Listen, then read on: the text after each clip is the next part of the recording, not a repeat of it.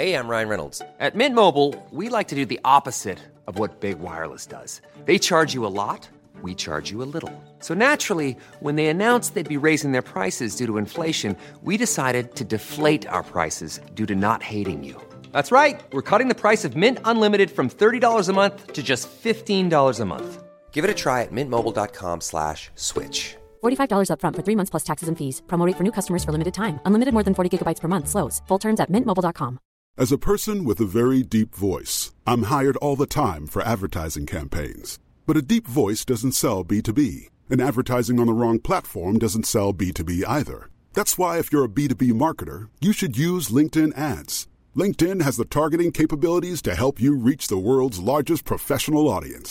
That's right. Over 70 million decision makers all in one place. All the big wigs, then medium wigs. Also small wigs who are on the path to becoming big wigs. Okay, that's enough about wigs. LinkedIn ads allows you to focus on getting your B2B message to the right people. So, does that mean you should use ads on LinkedIn instead of hiring me, the man with the deepest voice in the world? Yes. Yes, it does. Get started today and see why LinkedIn is the place to be to be. We'll even give you a $100 credit on your next campaign. Go to linkedin.com/results to claim your credit. That's linkedin.com/results. Terms and conditions apply.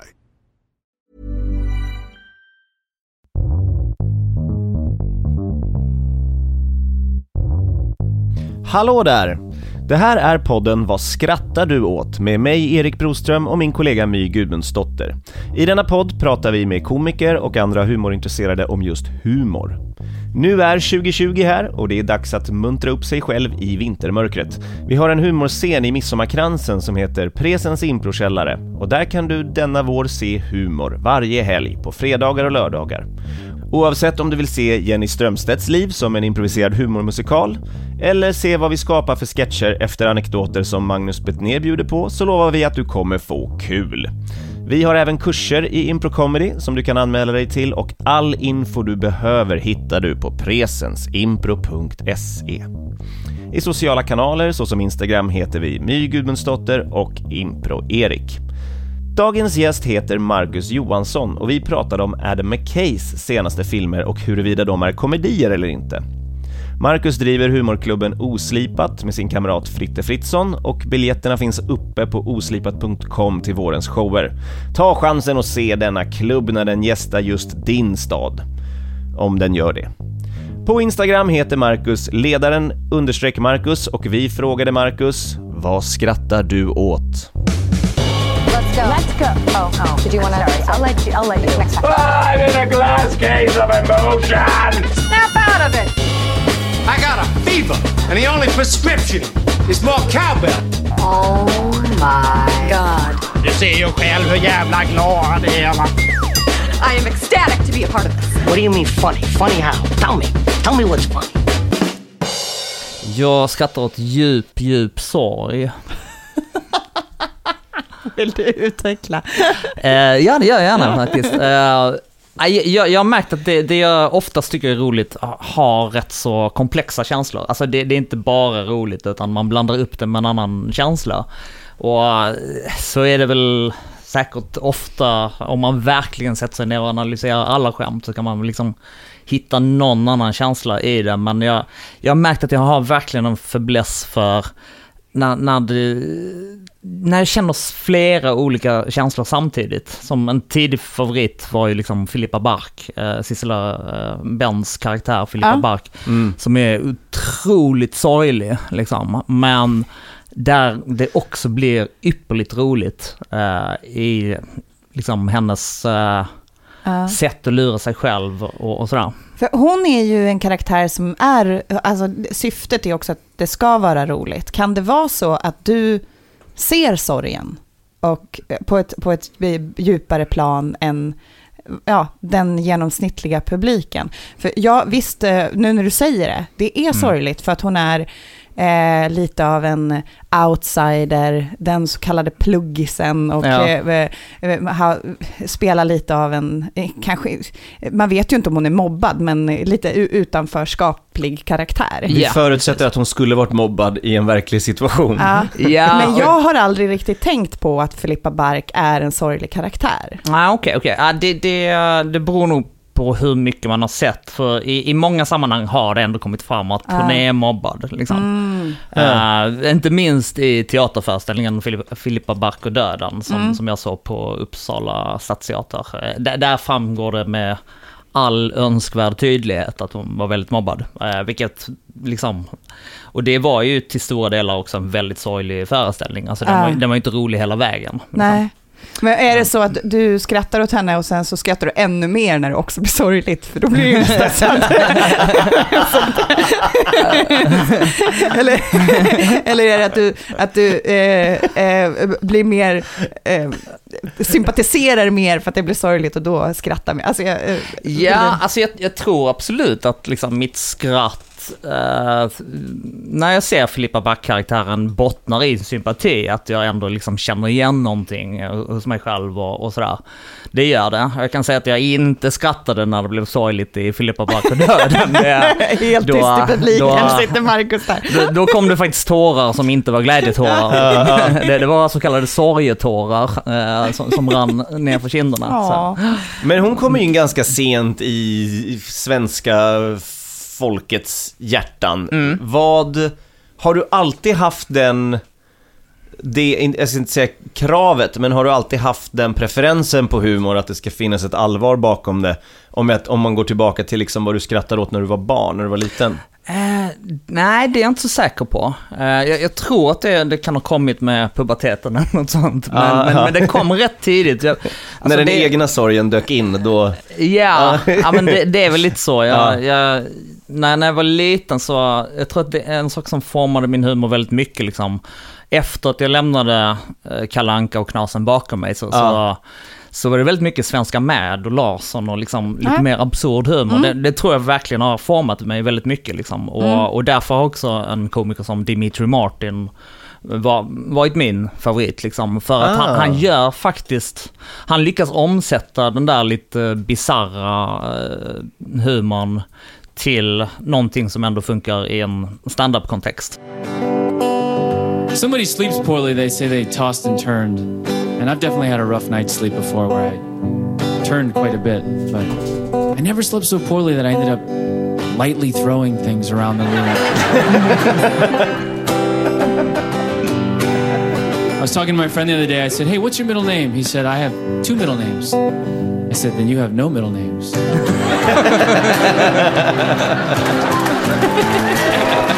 Ja, vad roligt. Men det här är någon som måste ha kommit in i ditt liv ganska nyligen. Ja, precis. Alltså, och väldigt mycket i samband med att jag började med stand-up 2005-2006. För då fanns det en våg av New York-komiker som... men de var ju liksom den nya generationen New York-komiker som... Och det fanns en trend av liksom lite mer personlig, lite mer absurd, bizarr stil som Dimitri Martin var... definitivt en av dem. Och var han aktuell redan då, alltså 2005? Han måste ha varit typ 10 Han ser så jävla ung ut. Ja, men det är luggen, tror jag. Jag tror har man en lugg så ser man det är det som är hemligheten. Han är lugg man ska... Ja, det är väldigt sant. Men en annan var ju Zach Galifianakis som också körde väldigt mycket den här stilen. Jag tänkte jättemycket på honom. För han är också väldigt... det är mycket... Det döljer mycket sorg ju. Ja. Känns det som. Ja, precis. Alltså, det händer ju en rolig sak när han bara lägger på lite melankolisk gitarr på någonting som ofta bara är ordvitsar. Alltså att det ger en speciell stämning. Att utan den här gitarren så hade det kunnat vara en halvbra ordvits. Men allting höjs upp av att det också finns någon känsla av melankoli i det hela. Liksom. Det är som att man berättar med instrument som verktyg att det här är viktigare än vad det är. Ja, och att många av ordvitsarna blir, att den komiska effekten blir, han ska säga något viktigt. Nej, vänta, det var bara en ordvits. Ja, precis. Sen vill jag betona att liksom många av hans skämt är ju väldigt förnuliga och roliga också, och originella och överraskar mig. Och det är ju såklart liksom en otroligt viktig ingrediens i humor, att man blir överraskad. Så jag tycker att han är rolig på riktigt också. Ja. Men det är så himla smart att liksom lägga till någonting som har ett stråk av melankoli. Så att jag, om inte annat, så får jag liksom på en artificiell väg den här känslan som jag gillar. Hur känner du inför stand-up i Sverige? Ja, vi kommer ju från improhållet då som är kanske den mest långsammast växande humorformen för närvarande i det här landet.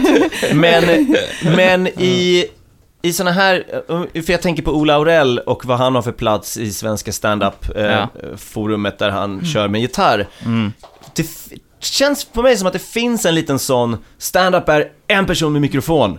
Och att det finns en sån grej i Sverige att man fuckar inte med det. Nej, precis. Men att det är lite mer uppluckrat och lite mer tillåtet i USA att göra lite vad man vill. Ja, just det. Håller du med om den? Du driver ju Svenska stand-up-galan med Fritte. Och det känns ändå som att ni har varit lite mångfaldiga inom humorgenres. Jo, men det har vi. Speciellt för, skulle du säga, att alltså, Oslipat har ändå experimenterat mycket. En gång i tiden gjorde vi ändå impro-stand-up. Där jag tog mina erfarenheter av att vara improvisatör och så försökte jag liksom göra det så stand-up-likt som möjligt. Så det har vi gjort liksom. Vi har gillat att experimentera med formen på massa olika sätt med olika. Ja, men precis. Och senaste stand-up-galan så hade ni sketcher. Alltså det finns liksom ett lite så här bredare bild. Men man tänker mer liksom hur ståuppare själva ser på sin... Ja, exakt. För det var det jag tänkte komma till. Det är just att både du och Fritte, det känns som att ni har en ganska bred syn på vad humor är för någonting. Men trots det, jag ska inte säga vem, jag såg en uppdatering från en stand-up-komiker som bara, nu ska jag på Svenska stand-up-galan, så jävla skönt att slippa magiker, mimar, improvisatör, bla bla bla, börja rabbla upp det som om att så här, Svenska stand-up-galan är bara stand-up och inget annat. Medan bara så här, det kommer vara sketch, visste jag. Att just det, att den svenska stand-up-komikern är lite så här fyrkantig oftast. Att så här, det är stand-up som gäller och ingenting annat. Ja, precis. Jag vet inte riktigt var det kommer ifrån. Om det har att göra med att Sverige ändå, att det är så pass nytt i Sverige ändå, liksom att man liksom har behövt försvara konstformen rätt mycket. Alltså, det fick ju en boom väldigt tidigt då, slutet av 80-talet, början av 90-talet. Sen var det ju nästan bokstavligt talat så att stand-up dog och var det töntigaste som fanns ett tag. Och då var det liksom, alltså, nästan bokstavligt talat bara Norra Brunn och kanske Slakthuset i Malmö som fortfarande gjorde det. Och det var bara att de hade Thomas Pettersson och Bamel Larsson och någon till som höll sig kvar liksom. Alltså, och när var det ungefär? Ja, men runt 98-99 sådär liksom. Innan liksom den här nya vågen med Raw kom och Stockholm Live och även vi med Oslipat nere i Malmö liksom. Så att jag tror att liksom det finns lite kvar den här minnet av att liksom hela konstformen dog. Man känner sig som en underdog. Ja, men alltså jag bara spekulerar nu. Men det kan ha med det att göra liksom, att man vill försvara konstformen på det sättet. Ja, liksom. Men det tror jag absolut. Och då, vi är ju underdogs, alltså det är vi dogs underdogsen. Ja, och nu behöver man ju inte känna så som ståuppkomiker heller, för att liksom under den tiden jag har hållit på så har jag sett liksom konjunkturer upp och ner, men det har ju aldrig dött. Alltså, när stand-up har varit som töntigast under den tiden jag har hållit på, så har ju ändå det varit en helt ny marknad där halvstora komiker faktiskt kan tjäna pengar på det liksom. Så det, jag tror inte det kommer till att hända under överskådlig tid att stand-upen verkligen dör på det sättet. Nej, och det sämsta ryktet du har haft är väl typ att så här, glansdagarna är över, no pun intended, men liksom det här att liksom, men det var kul förr när det gick på tv och nu finns det, alltså hela den vågen gick över ganska fort så fort vi fick mer internet och med allting på YouTube och liksom det växer och alla poddar. Som du säger, det finns så mycket du kan göra som komiker idag för att nå ut och synas. Och så länge det finns 4-5 gratisklubbar inom radiet av 3 kvarter så lider vi ju inte direkt av för lite stand-up-kultur. Nej, och sen också att det finns väldigt bra stand-up-komiker i Sverige om man jämför med under nedgången. Verkligen. Där. Ja, verkligen. Ja. Och det var ju också liksom, apropå det som du var inne på, att liksom det fanns ju nästan bara Norra Brunn och det var inte så lätt att komma in där och få vara med i gänget liksom. Så det som hände då när Raw startade och Stockholm Live startade och vi kom ett par år efter liksom, var ju att folk började starta klubbar alltså, runt om i Sverige och då fanns det plötsligt en scen för folk och då uppstod den här mångfalden som inte hade funnits innan liksom. Just det. Vad är det första du... För att när jag tänker mörker och humor, då tänker jag bara... Min spontana koppling är Fawlty Towers. En otroligt sorglig människa som vi skrattar åt. Vad var det du fastnade för? Vad var det första liksom... Fawlty Towers gillar jag redan som barn. Alltså, det tyckte jag var väldigt roligt liksom. Och Monty Python har ju lite så, är nästan konstigt bortglömda nu hos den yngre generationen. Märker jag liksom. Är Monty Python det? Jaha, ja, jag kan säga jävlar. Av alla vi har pratat med här så tror jag Monty Python är det som flest säger som referens. Okay. Men då kanske vi inte haft så unga. Nej, vi hade på Doc Lounge som en dokumentärfilmsklubb i Malmö, så visade de en dokumentär om Monty Pythons återföreningsfilm och sånt, och det fanns liksom inga yngre människor där. Nej. Och jag har bara lagt märke till att det har inte riktigt överlevt så mycket, men jag kan hoppas på en revival, för det är också väldigt mörk humor ofta alltså, och parat med det absurda. Och jag tror att det var faktiskt en grej som jag gillade tidigt, alltså på högstadiet tror jag det var, eller nej, lite senare kanske, med filmen Brazil av Terry Gilliam. Just det, alltså, att den är ju otroligt liksom mörk. Det alltså, jämförs ofta med Orwells 1984. Ja, liksom. och det är en otrolig satir av hur vi, alltså konsumtionssamhälle och utseendefixering och... Ja, och framförallt den här känslan av att vara fast i systemet. Och liksom, man har 2 val. Det är liksom att bidra till systemet eller göra motstånd till systemet, men allt motstånd är också helt meningslöst. Så varför ska man då bara som en markering gentemot sig själv försöka göra motstånd? För det är så hopplöst det framställs i filmen i alla fall, och jag kunde relatera till det, tycker jag. Och liksom, alltså det finns tortyrscener som är väldigt roliga och sådär, och den är väldigt mörk liksom. Det finns ju en origin story som John Cleese berättar om när Monty Python var ute och turnera och han snubblade på det som skulle bli Basil Fawlty. Har du sett? Ja, det har jag. Jag ska spela lite ur den. I mean, he was just wonderfully bad-tempered. I went up to the desk the first day and said, excuse me, and he's one of those people who doesn't look up. You know, you stand at the desk and it goes on for, you think, did he hear me? And then you say, excuse me, yes. So could you possibly call me a taxi? What? Could you call me a taxi? Call you a taxi? Yes, right. He was wonderful. All the other pythons moved out of the hotel and went to stay at the Imperial. But I stayed on. He also rebuked Terry Gilliam for his table manners, because Terry, being American, cuts the food up, puts the knife there, fork in the right hand, and eats. And he went past him and he said, you don't eat like that.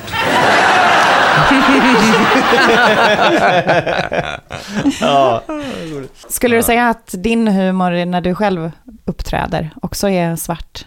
Ja, absolut. Nu har jag ju liksom, efter många år i branschen så har den ju blivit mindre mörk, just för att jag har liksom lyckats vaska fram skämt som funkar bredare och som liksom, när det inte är läge, för att liksom jag hatar att misslyckas på scen. Alltså det är alltså, tycker det är jobbigt att bomba liksom. Så om jag uppträder inför en publik som verkligen inte uppskattar mörk humor, då har jag till en arsenal av skämt som jag kan ta till trots allt liksom. Men De flesta av mina humor. Bomba är ju jobbigt, men att bomba med mörk humor måste ju vara jobbigare. Ja, precis. Folk blir arga och ledsna. Liksom. Och att man själv bjuder på så mycket. Det är så naket. Liksom, ja, man precis, berättar om sig själv. Ja, exakt. Men nej, jag måste säga att liksom, lågt räknat 90-95% av alla mina humoridéer är rätt mörka från början. Liksom. Alltså, så det måste jag säga att det är en grundsten i min egen humor. Ja. Känner du någonsin frustration över att folk inte fattar den humorn? Alltså jag säger inte att de inte gör det, men att men jag bara tänker själv när man tycker att man har varit lite så här, men nu det här fångar publiken, eller vad smart jag var där, och så märker man så att nej, ingen. Ja, alltså frustration har jag ju känt, men det var nog mer i de tidiga åren. Liksom. Nu har jag nog mer lärt mig acceptera och gilla läget. Att det finns olika sorts publik och folk gillar olika. Liksom. Så att jag har liksom inga problem med det. Nej, liksom. Men det är visst...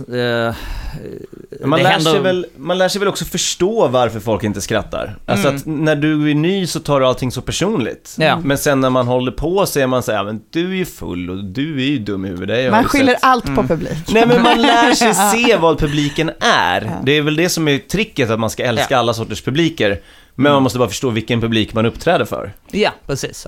Och där känner jag väl ändå att jag har lärt mig acceptera att det är inte alla som uppskattar den humorn liksom. Nej. Och då vill jag väl helst hitta en publik som gör det liksom.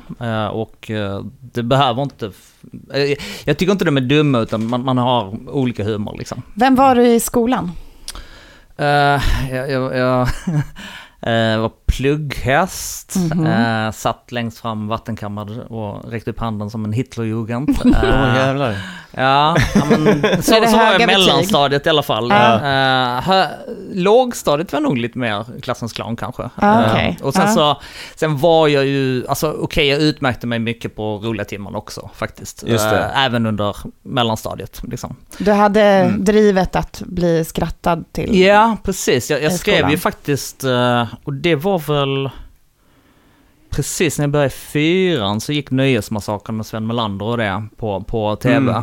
Och då skrev jag faktiskt en rullevits och skickade in som togs med. Nej. Jo, så det var mitt första skrivjobb. Ja. Vilken av dem? Det är: hej alla barn, jag heter Rulle. Jag kan göra sås av sten, rullstensås. Hej då. Blev du creddad för det då? Ja. Sven Melander var faktiskt med i Godmorgon Sverige, och så fick han frågan vilken är dina favoritrullevitsar, och då var han snäll nog att nämna de två som barn hade skickat in till honom. Ja. Liksom. Så då fick du ditt namn där? Nej, det kommer han inte ihåg. men det räckte för mig för att känna mig mycket stor stolthet. Ja. Så hade du något sånt moment och du kände att nu, det vill jag göra, jag vill bli komiker? Det tog ändå lång tid innan just liksom komiker, att jag vågade tänka den tanken. Jag tror ändå det gick liksom gott och väl 10 år från att jag ändå var lite intresserad av det, men inte riktigt kunde erkänna det för mig själv, tills att jag ställde mig på scenen. Så, återigen, det var andra tider, det fanns liksom inga scener och sånt för det. Det gjorde det inte. Så det var lite svårare att gå. Du är vuxen i Malmö? Ja, precis. Och även i Stockholm fanns det inte riktigt scener på den tiden. Så. Men jag var faktiskt lite bekant, alltså kompis med Johan Glans och Roland Dubselius som också håller på med. Alltså han jobbar mest med tv nu, Roland, men gjorde stand-up också. Så att om jag bara hade vågat så hade jag nog kunnat hänga med dem. Så. Det kan jag väl ångra att jag inte gjorde. Men det på sätt och vis också kanske bra, för att jag tror inte det hade gått bra för mig i mina unga år. Jag tror inte jag hade... nej, jag tror bara jag hade blivit själsligt skadad faktiskt. Men kom komikerkarriären successivt då, eller? Ja, alltså jag var ju van vid att få folk att skratta ofta, alltså redan i skolan så skrev jag liksom julspel och gjorde saker på roliga timman och sådär. Och sen så började jag ju med amatörteater precis när jag skulle börja högstadiet, och där var det ju väldigt mycket impro liksom. Och så under väldigt lång tid så var det ju impron först och främst som var min väg till humor på scen. Ja, du höll ju på med impro innan vi höll på med impro. Så gammal är jag. Du hade ju Ultimate Games där i Malmö och jag gick ju Fridhems folkhögskola och vi hade ju fullt koll på Ultimate Games. Det var ju No Limits hette ju vi, och Ultimate Games var ju våra föregångare tyckte vi. Så vi var ju ofta och kollade på er, och sen så startade vi improklubb och hade lite samarbete. Och första gången vi träffades också, det var på en kurs på Stockholms improvisationsteater tror jag. Precis, det var väldigt trevligt. Ja, det var det, men jag kommer inte ihåg vad det var för kurs. Var det där det var någon sån här kanadicker här, eller var det bara en vanlig... Det minns inte jag heller. Jag vill tro att det var inriktning på karaktärsskapande. Ja. Jag tror det var den kursen. Ja. Inte för någon där, utan... Jag vet inte, det kan ha varit en Per Gottfridsson-kurs, det kan ha varit en Scratch-kurs eller en Crumbs-kurs. Men Crumbs har de ju tagit dit många gånger. Scratch precis. En gång tror jag. Ja, just det. Ja, men det var tider.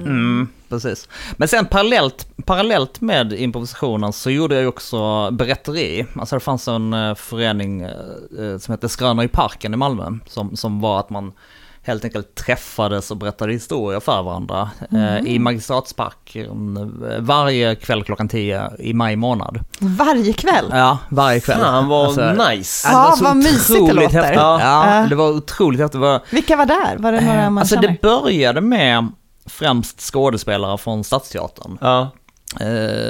Bill Hugg och en massa andra liksom, som de satte igång och startade det. Och sen efter några år så var bland annat jag en av de som började arrangera det liksom. Och vi höll på i ungefär 10 år nästan. Nej.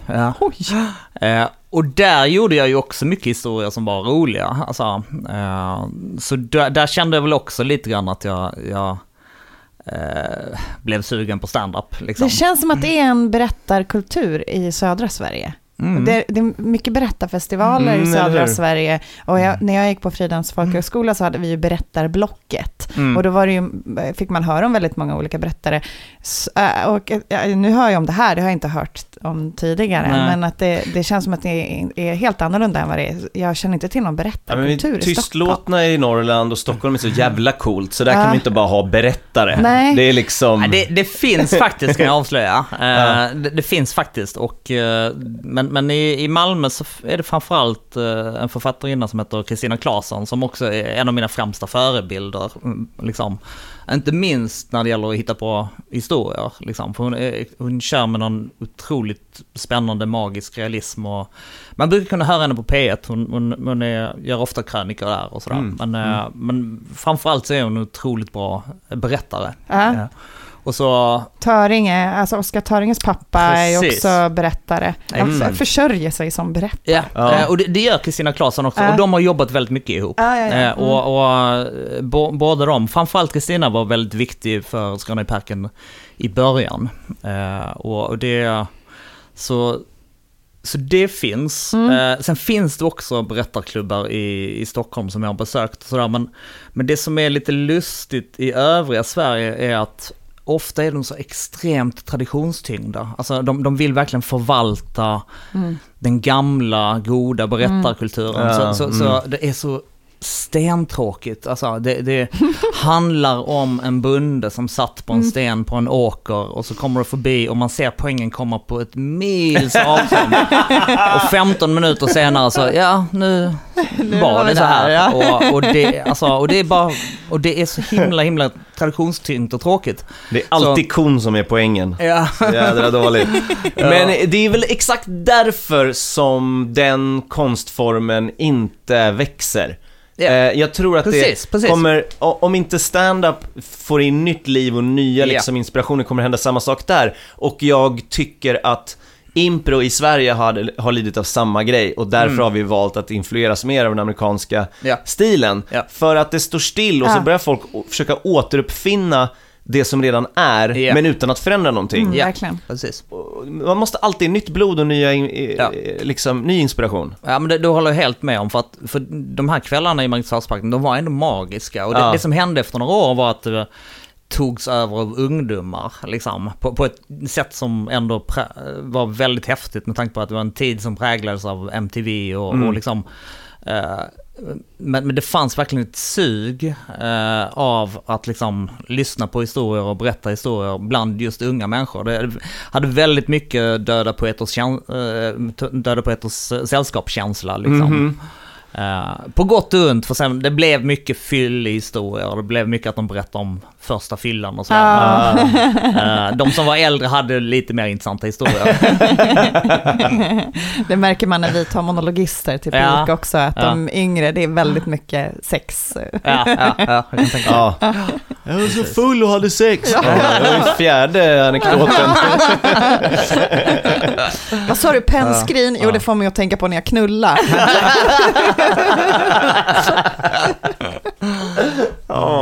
Ja, men nu börjar jag bli lite sugen igen, för att det skulle vara intressant att se vad som händer om man startar upp något sånt igen faktiskt. Ja, det låter ju oerhört mysigt. Hey, I'm Ryan Reynolds. At Mint Mobile, we like to do the opposite of what Big Wireless does. They charge you a lot, we charge you a little. So naturally, when they announced they'd be raising their prices due to inflation, we decided to deflate our prices due to not hating you. That's right. We're cutting the price of Mint Unlimited from $30 a month to just $15 a month. Give it a try at mintmobile.com/switch. $45 up front for 3 months plus taxes and fees. Promo rate for new customers for limited time. Unlimited more than 40 gigabytes per month. Slows full terms at mintmobile.com. Ja, ska vi gå in på temat? Ja. Det var ju så här att jag pratade lite löst om att du skulle gästa podden, och så var vi båda stora fans av Adam McKay, och så blev det lite av ett missförstånd, för jag tänkte ju såklart att det bara handlar om Will Ferrell-filmerna, hans första filmer, men du hade en annan bild. Ja, alltså för mig är Adam McKay hans 2 senaste filmer faktiskt. Och det är Vice och Big Short. Ja, precis. För innan så, alltså klart annars, tidigare har jag ju bara sett det som Will Ferrell-filmer, och jag är inte något stort Will Ferrell-fan. Alltså, jag har inget emot Khan, han är rolig liksom. Men det har inte liksom, jag har bara inte fastnat för det liksom. Så men däremot när jag gick och såg The Big Short, vilket jag gjorde för att jag ville lära mig någonting om finanskrisen 2008. Ja, det är ju rätt film att se då. Ja. Exakt. Vi kan ju berätta för lyssnarna att Big Short är alltså en film av Adam McKay som handlar om det. Ja, det handlar om finanskrisen 2008. Vad var det som hände liksom? Och jag tycker det är intressant med makroekonomi och liksom finanskris, finansbubblor, finansmarknaden, och jag brukar inte fatta någonting. Jag har ändå läst böcker om det, läst böcker om ekonomisk historia och sådär på fritiden, för att jag ändå är så pass intresserad, och jag tycker aldrig att jag fattar det. Men jag tycker ändå det är intressant, för det är så otroligt grundläggande i samhället. Och så mystiskt, man fattar ju ingenting. Alltså, vad är det som händer liksom? Känner du att du fattar allt efter att du hade sett Big Short? Ja, framförallt 3:e gången eller 4:e. Men jag har sett den en gång, och jag fattar mer än vad jag har gjort innan jag såg den. Men jag skulle inte säga att jag fattar så mycket. Ja, men jag såg också den första gången och jag sa till mig själv, något gick fel. Och sen andra gången så var det så här, det var något med fonder. Så jag kanske växer på en. Ja, det gör det väl kanske. Alltså, eller jag tycker ju ändå att jag har liksom förstått mer och mer för varje gång. Liksom. Jag tyckte nog, jag fattade tillräckligt efter första gången, men jag är ju också en kille som har läst böcker om ekonomisk historia på min fritid liksom. Så jag har ju, om inte annat så har jag i alla fall viljan liksom att förstå och begripa vad som händer, och så jag har ju liksom intresset för. Ja, just det. För jag tycker ju att de gjorde ett försök att förklara det på ett smart sätt. Men om man slänger in Margot Robbie i en bubbelpool med champagne. These risky mortgages are called subprime. So whenever you hear subprime, think shit. Our friend Michael Burry found out that these mortgage bonds that were supposedly 65% AAA were actually just mostly full of shit. So now he's going to short the bonds, which means to bet against. Got it? Okay. Då, oavsett varför du tittar på filmen så tittar du ju på det faktumet att hon plötsligt sitter och dricker champagne. Ja. Och det hon säger är ju mindre viktigt på något sätt. Och ur den aspekten så kanske det är en komedi. Men sprattet spelas på mig. Ja, alltså just den scenen och alla andra sådana scener där de liksom har tagit in någon snygg eller någon cool människa som Anthony Bourdain. Där är det ju, alltså det finns ju en metanivå av humor där de gör sig lustiga över att nu ska vi dumma ner det här för folk liksom, och verkligen vädjar till liksom någon tänkt dumbums lägsta gemensamma nämnare som är en snygg tjej eller en cool kock liksom. Ja, men jag minns när hon, vad heter hon? Margot Robbie. När hon sitter i badkaret, att jag bara tänkte på att hon hade smink på sig och undrar om hon ska doppa ansiktet, och jag hörde liksom inte alls vad hon sa för någonting. Tänk om hon doppar ansiktet. Så va, nej men nu missar jag allt. Nej, men jag vet ju också att du, Erik, är väldigt svårt för just den tekniken, att man pratar med kameran. Beroende på. Det är någonting med någon som Adam McKay som jag för övrigt älskar, de andra komedierna. Men jag har jättesvårt att fastna för de här två filmerna, och det är därför jag tycker det är så kul att någon jag beundrar så mycket gör någonting som jag inte förstår. Och att det är också någonting som du skrattar åt. Jag tyckte Big Short var rolig stundtals. Big Short är också rolig, men Vice, det finns ingen humor i den överhuvudtaget, ska jag säga. Men den kommer vi till. Vi får försöka avverka en åt gången. Men det som var med Big Short, det var att ibland så förstår jag narrationen när någon pratar in i kameran. Och i den här så kändes det som så här: varför valde ni en sån enkel väg? Och typ såna här dumma ställen, typ så här. Vi vet ju att det bygger på det här kommer att bli som en terapi för mig. Jag sitter och pratar en timme om det här.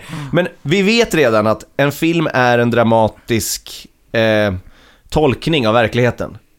Och så står de och hittar någon katalog på bordet. De har fått avslag från någon stor bank att komma upp med the big boys.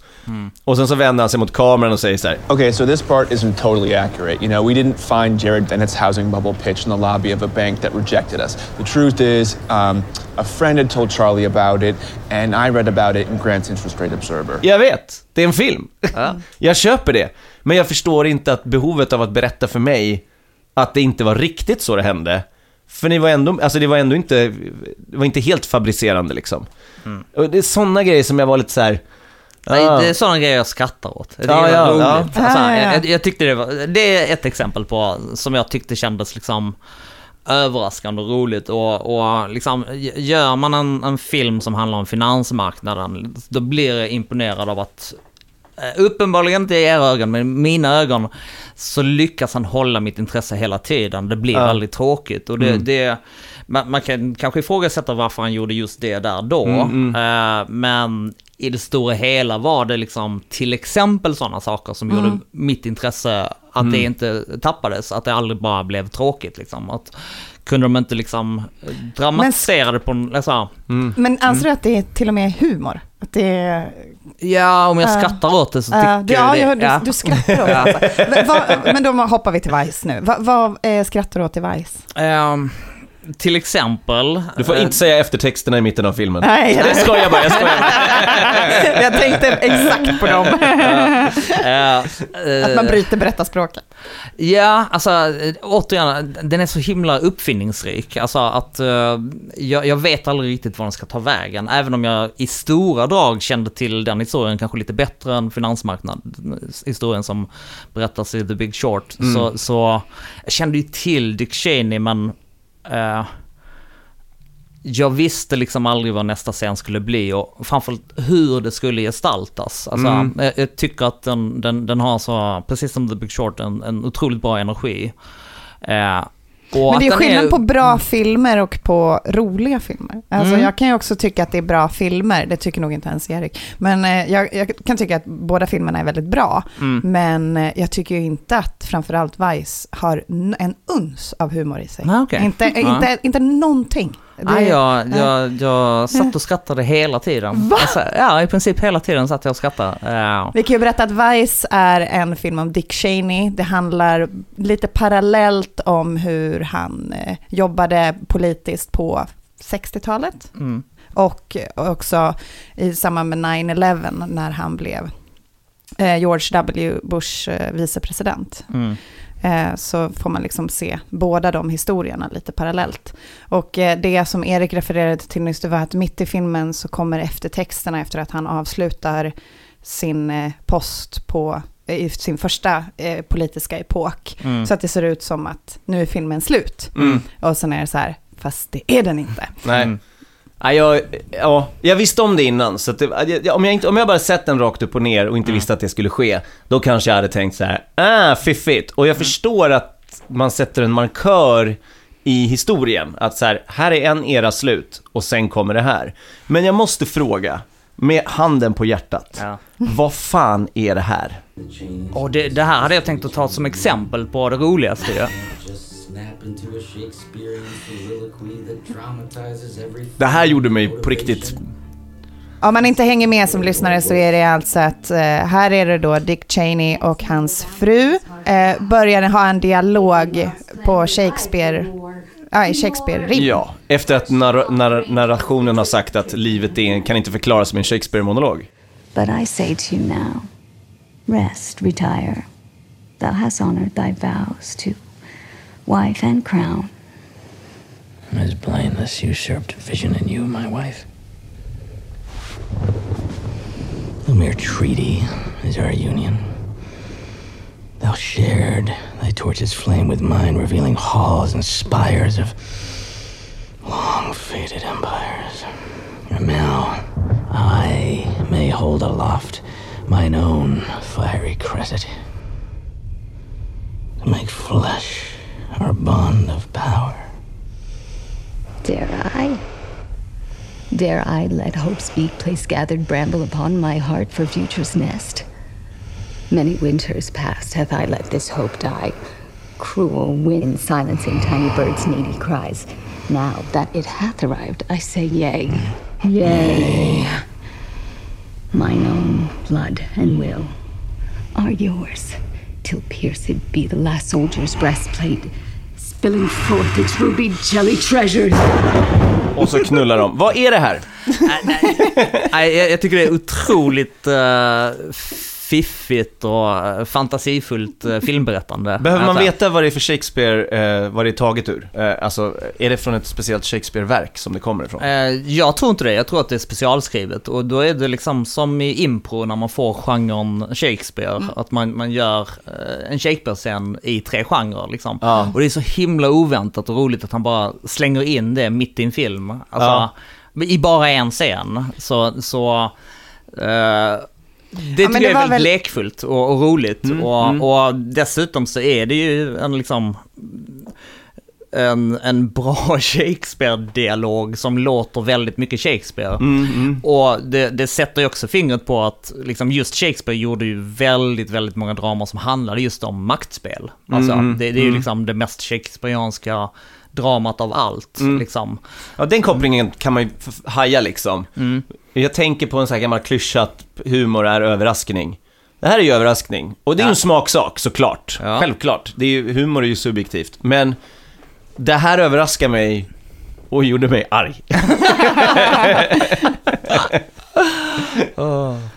Du sorgliga jag var inte imponerad heller, kan jag säga. För det kändes bara som ett nu drar jag till med den här finurliga grejen. Jag tycker det var ganska enkelt gjort. Det gav mig en ny vinkel att de hade skrivit dialogen, men jag tror att det räcker inte för mig. Ja, men det är klart de hade. Nej, att det inte var hämtat från en Shakespeare-pjäs. Men jag tänkte så här, vad passande att de har hittat den här stycket som passar så bra. Nej, det är klart de har fattat. Eller? Nej, men det visste inte jag. Jag tänkte så här, det här är säkert från King Lear eller någonting. Men det är ju väldigt sällan jag drar på mungipan i den här filmen. Jag drar inte på mungipan alls faktiskt. Men jag är... Vad definierar en komedi? Jag menar, självklart kan vi inte alla skratta åt att John C. Reilly och Will Ferrell ligger och kallar varandra fula saker som 40-åringar som beter sig som 12-åringar. Det är också humor på sitt sätt. Men... och jag vet inte om du kanske riktigt har svarat på det här, men det är jag som inte riktigt förstår.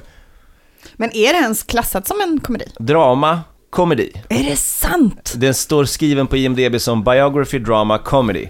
Så den kommer ändå i tredje hand. Ja. Step Brothers har ingen biografi eller drama för det. Men eller Ackerman eller någon annan som man... Men det rimmar ju med din bild av humor och det du skrattar åt, att det finns massa sorg i, för att det är ju en hemsk historia. Och det som jag tycker är konstigast med den här filmen, det är att jag tänker att många ser den som ett försvar av Dick Cheney, vilket Adam McKay har dementerat att det är. Ja.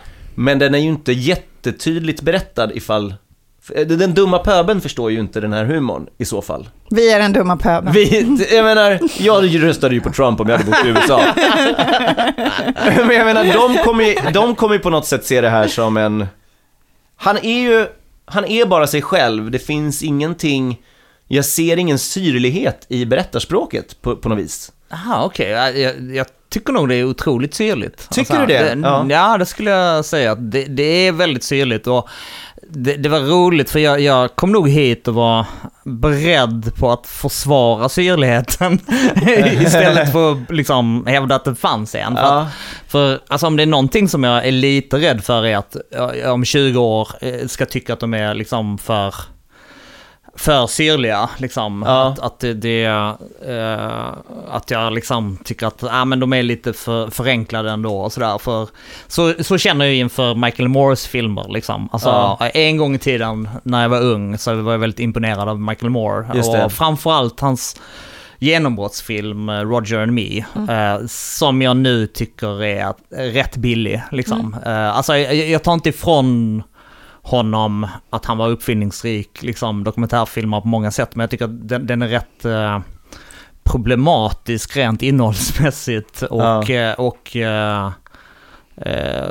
och dessutom så kan jag tycka att liksom sättet han har gjort den på är också lite billigt liksom. Det är klart att en stor chef för General Motors är svår att få tag på, och att då göra sig själv till huvudpersonen i sin egen dokumentärfilm är rätt självförhärligande, kan jag tycka nu liksom. Ja, men det är ju så med Michael Moore. Men okej, vandra mig igenom syrligheten, för att jag kanske bara inte förstår definitionen av syrlighet i det här sammanhanget. För mig är det en historia berättad där Adam McKay har valt... Jag hörde en intervju när Peter Holmes intervjuade honom, att han till och med fick frågan så här, men det fanns jättemycket spekulationer kring Dick Cheneys inblandning av hela 11 september och all den här liksom konspirationsteorin, och Adam McKay var så här, ja, precis därför är det inte med i filmen. Jag ville liksom I wanted to depict as accurate as possible. Ja, just det. Och då... Bara det är roligt, måste jag säga. Alltså bara förtexterna där han säger att vi vi gjorde vårt bästa. We did our fucking best när det gäller att vara rättvisa. Alltså, det är roligt. Och där förväntar jag mig, det satte en förväntning på mig att men nu kommer jag nog skratta lite. Men syrligheten för mig är liksom att det finns någon slags... Man hör på manuset eller på regin, ser på regin att det finns någon slags kritik riktad mot personen som... För det första, det är ju typ som Wolf of Wall Street fast en gubbe för mig. Och där har jag också svårt att se kritiken till huvudkaraktären. Okay. Jag ser inte riktigt kritiken till DiCaprios karaktär i Wolf of Wall Street. Och jag blir också lite bekymrad över att fel personer ser filmen och får fel budskap. Ja, okej, men där kommer vi in på något intressant. För så tror jag ofta det är. Alltså med konst som jag tycker är bra kan faktiskt missförstås också. Alltså som Wolf of Wall Street kan man ju tycka är häftig. Alltså man kan ju tycka att Leonardo DiCaprio är cool i den filmen. Liksom. Och det, i mina ögon så gör den mer... så blir den till ett mer intressant komplext verk av den anledningen liksom, att den förnekar inte att det är rätt coolt att tjäna miljarder dollar och ta kokain varenda dag och liksom knulla, ja precis. Med allt hela tiden. Precis. Alltså, men det är lite grann som alltså om man ska skildra den världen så är det lika bra att göra det på ett så ärligt sätt som möjligt, där man inte försöker undvika onödiga pekpinnar liksom. Ja, fast man kan också välja att göra det med andra vinklingar. Om vi tar Wolf of Wall Street som exempel så tycker jag att det är typ den mest sexistiska film jag har sett. Och det räcker inte att försvara det med så här, ja men man måste ju ändå skildra det som det är. För man kan också ha, som skapare av en film så kan man skriva in så här, fler starka kvinnliga karaktärer eller man behöver inte visa bara tuttar och röv i varenda knullscen. Så jag tycker inte och det fitta. Det fitta är sånt också. Ganska mycket fitta. Men det är väl också kvaliteten på dessa kroppar som får så mycket kritik från ett visst håll. Att så här, alla, okej, de hade pengar, men ifall man beställer in prostituerade på kontoret så kommer de inte se ut som Hollywood opererade tjejer. Det finns inte riktigt ett Men oavsett om det är så behöver du inte visa allt. Så. Nej, alltså titta på The Douche, eller vad heter den? Vad fan heter den? The Deuce. The Deuce. Nej, Deuce. The Deuce. Sak samma. Som handlar om prostitutionen. Där är det handlar om prostitution. Och det är typ inga nakna kvinnokroppar. Och det handlar om porr. Och det är inte alls sexistiskt. Nej. För att man har lyckats göra en vinkling som är nyanserad. Jag håller med. Men det är ju Wolf of Wall Street, men... Det var inte den jag kom hit. Försvara den har jag bara sett en gång. Är det en komedi? Nej, men apropå hur man väljer att skriva någonting och skildra någonting. Jo, men absolut. Och jag behöver inte försvara Wolf of Wall Street. Nej, självklart inte. Men jag försvarar rätten att välja det perspektivet, att visa någonting kul. Ett helt annat exempel är liksom en av de bästa krigsfilmer jag har sett, heter Big Red One av Samuel Fuller, som en av huvudrollerna är faktiskt Mark Hamill efter att han gjorde Star Wars, eller mitt mellan första och andra filmen Star Wars och sådär. Och det som är bra med den är att den visar att det är roligt att kriga.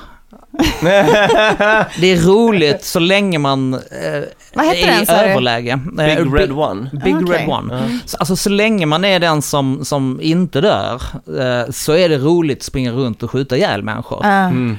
Det är en hård sanning. Vi vill inte att det ska vara så. Nej. Men jag ser lite grann Wolf of Wall Street på samma sätt. Att det är bra att skildra det här så att vi inte liksom går omkring och är helt naiva och tror att vi människor liksom, att det bara är sjuka människor som besitter den förmågan att tycka att det är roligt att döda.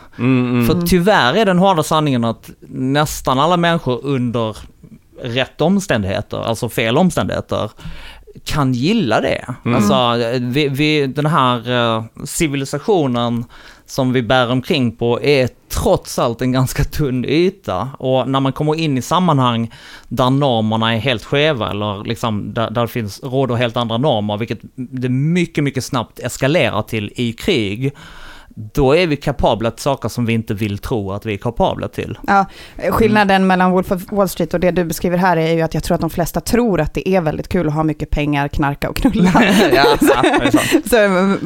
Man behöver inte ha den så här. Vi måste ju kunna skildra att vissa killar vill ha pengar. Vissa killar vill ha snygga tjejer. Men jag kan säga, för mig var det en ögonöppnare. Jag hade ingen aning. Alltså. Fan, det ser kul ut. Men är det det du tänker att Vice berättar att det handlar om i rätt given situation under rätt omständigheter så skulle de flesta männen vandra den vägen som Dick Cheney gör, att han upptäcker att han är inte lyckad, han kan inte plugga, han kan ingenting. Han tar sig i kragen, han letar sig in via bakvägen och växer till en av USAs mäktigaste män. Är det som är liksom... Det är lite svårt. Jag har inte sett den sedan den var ny på bio. Så att jag önskar att jag hade sett om den nu. Och då hade jag haft lite lättare att svara på den frågan. Men jag tycker det är liksom en fascinerande skildring av en man som befinner sig liksom i en av de absolut mäktigaste positionerna i världen. Och anser sig, helt uppenbart anser sig ha rätt att ändra världen ut efter sitt behag och har liksom ingen moralisk kompass där. Liksom. Alltså vad som händer och att det skildras så nära den karaktären. Att liksom en man utan moralisk kompass gör vad fan han vill och han ser liksom ett tillfälle att tjäna mer pengar när andra ser en mänsklig katastrof. Och han skapar sig, det tycker jag också är roligt. Det tyckte jag var den mest intressanta delen av. Jag kan också säga så här, jag hade nog tyckt att det var en helt okej film om jag inte hade förväntat mig en komedi, för att mina förväntningar var lite skeva. Men det som jag gillar med filmen, det är det ögonblicket när de diskuterar vicepresidentposten och det är så här, nej men alla vet att vicepresidenten är bara liksom en posterboy och att han är så här, ja men jag förändrar det. Och att det har förändrats sen dess. Vicepresidentposten har blivit mycket viktigare efteråt. Det tycker jag är jävligt läskigt alltså. Ja, och det är ju därför jag tycker också även alltså att det ändå var en film som överraskade mig, för alltså, nu var jag otroligt positivt inställd efter The Big Short eftersom jag gillar den så mycket, men här berättades en historia som jag trodde att jag kunde, men liksom det var ändå någonting helt nytt i mina ögon när man tog den från början till slut.